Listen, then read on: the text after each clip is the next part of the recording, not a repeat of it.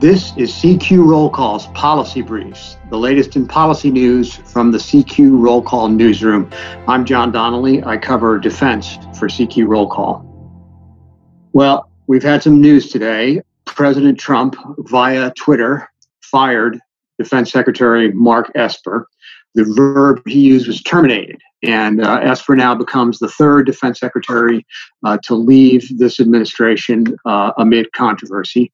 The other two being Jim Mattis and Patrick Shanahan. The replacement for Esper will be, on an acting basis, Christopher Miller, who is the director of the National Counterterrorism Center.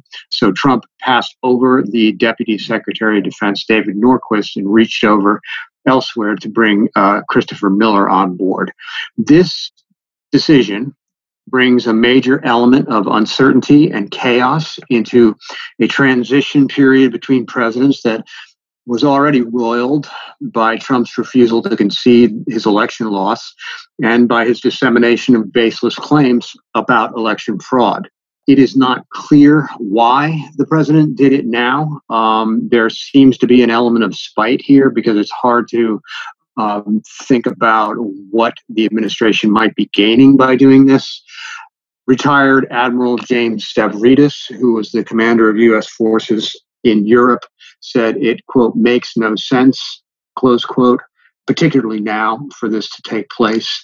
So it definitely roils the water even further. It's not clear what kind of implications or ramifications will follow in the next couple months. After all, everyone in the administration is leaving in a couple months. It's not like Esper was not going to be gone soon anyway, although there was talk about Biden possibly holding him on into the next administration. So he might have been an exception to that rule. But generally speaking, everybody in the administration is on the way out. And so it's hard to imagine what Trump feels he had to gain from doing this.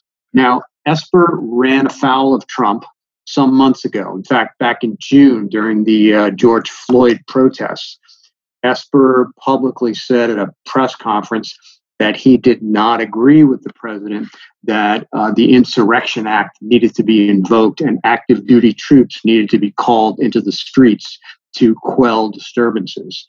And so since that time, observers have considered it a matter of when and not whether Trump would get rid of Esper. Seemingly, he didn't want to do it before the election because he thought there might be some political fallout from doing so. So he waited until now.